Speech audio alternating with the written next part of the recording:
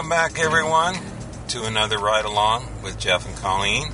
Hello. And we just woke up from a nap.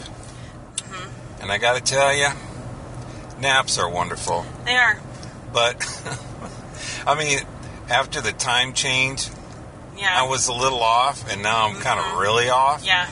But I've been napped, so I feel really, really good. Naps are beautiful. Listen, I hated taking naps as a kid. Because it meant I was missing out on something. Right. And let's be honest, was I really missing out on anything? I'm going to say no. But I fought the nap, and I really, really, really wish I hadn't. Now, when I get the chance to nap, it's wonderful. My only problem is, if you nap for the wrong amount of time, your whole entire sleep cycle is off for the rest of the day, or your whole entire being is just off. I'll worry about that later. But I love naps. Yes, they're absolutely wonderful. Speaking of naps in nursery school, I remember I returned as a toddler back to my nursery school just to visit. I don't know why my mom took me there, but I went back as kind of an older child, right? And it was Noah's Ark Nursery School. Oh, okay. So Noah wasn't there, and no animals, but that's what it was called. And so I went to go visit, and it was playtime, and I don't know what behooved me to do this, but I went back to the room where I spent most of my time in nursery school, and I opened the door, I guess because I wanted to see what it was like then. Yeah. And I saw this kid, he pulled the paste out of the bottom rung, or the little cupboard where the paste was, unscrewed the top, and he was eating paste. Oh, no. I mean, going to town was on the having, paste. Wow. He was having like a paste lunch, boy. Wow. You know, and I think I went and I told on him or something. Yeah, it's probably a good idea. But yeah, anyway, naps take me to paste. Yeah, so it's non-toxic, but still, you don't want to eat paste. It's not good for you. Well, biologically, let's just go there. Yeah. So naps are what? Do you know what my little memory of childhood naps are? At preschool, I remember at preschool having these. This is gonna date me. Really kind of ugly. Greenish towels, like two-tone green towels. Yeah. They were cut work, like they were supposed to be all like fancy, almost like Persian rugs. The towels were. Yeah. And I remember that being laid down, I want to say on the floor, maybe on a mat, but and I don't remember a pillow. I don't really remember having a pillow. Okay. So I'm thinking to myself, what were they doing to us as children? Yeah. Like that was just like no pillow. A towel on a floor or towel on a mat, maybe like an inch thick mat that was hard. We were abused as children, I think. Yeah. But or maybe maybe actually we weren't, and that was the point. Is that was like that toughened us up. Yeah, they at least give you a bed and orange is the new black. But anyway, so.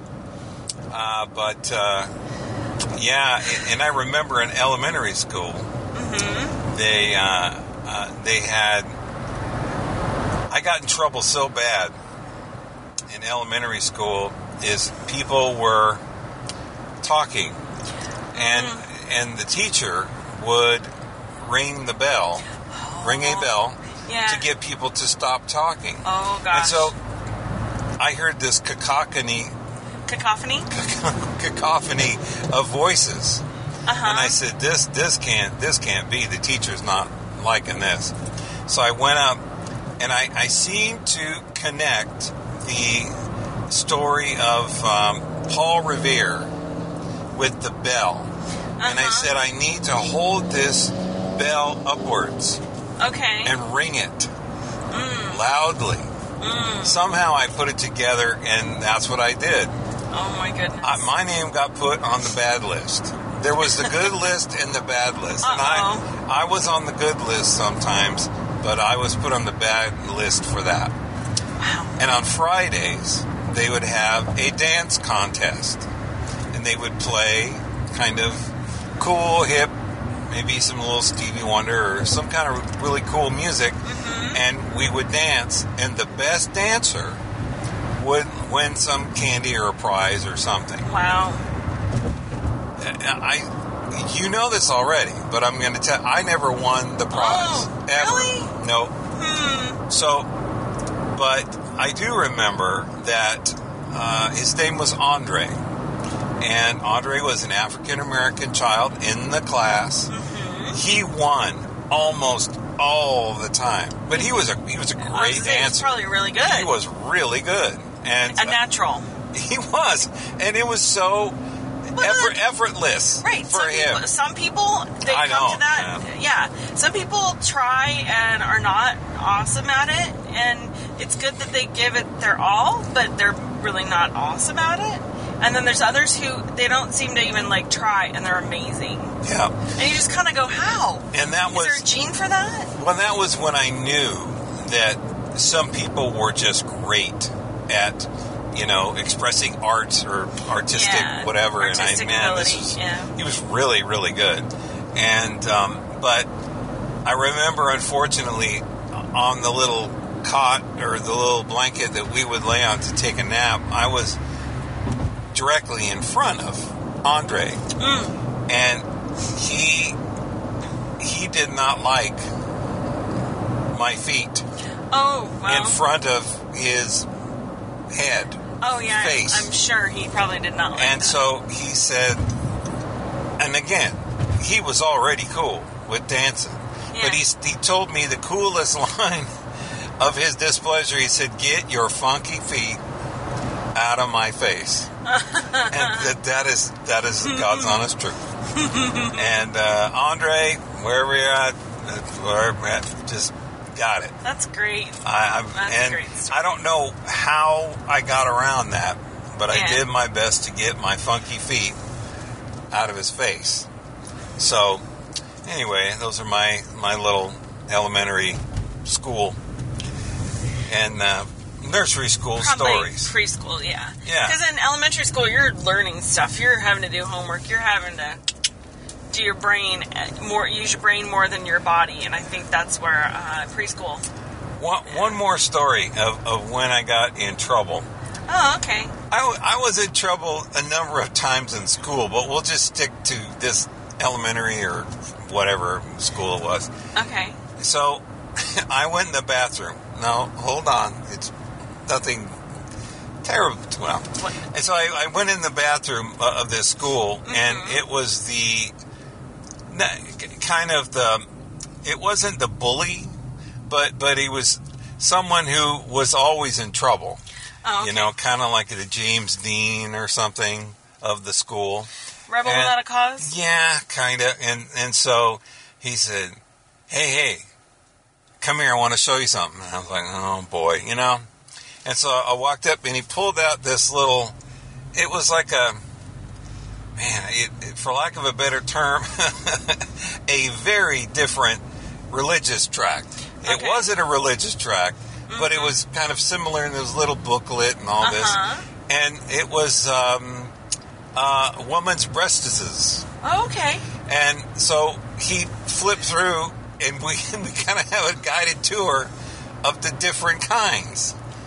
And this is what he was showing me. And right about that time... So many questions. Right about that time. But they were drawings, and it was artistically done. So many questions. So somehow we got caught, or something. Oh, shocker. And we had to explain to the vice principal or whatever...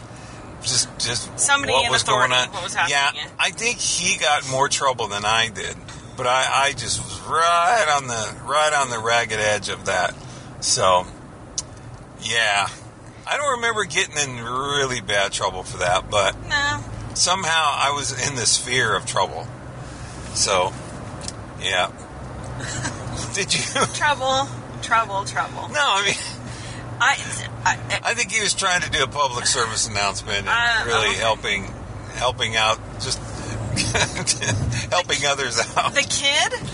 Yeah. With the pamphlet? Right. With the Yes. what? With the what the hell? Yeah. Okay. I can't.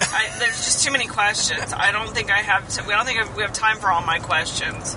Okay. But I do have to ask, where did he get it and why? You know, I don't know. He didn't tell you that? No, it was... Well, man, I just don't even know what to think of that, actually. And with smartphones now, boy, I don't even want to get into I'm what scared. kind of... I'd be very scared of what's happening with smartphones now. Let me show you this. No, that's okay. Nope.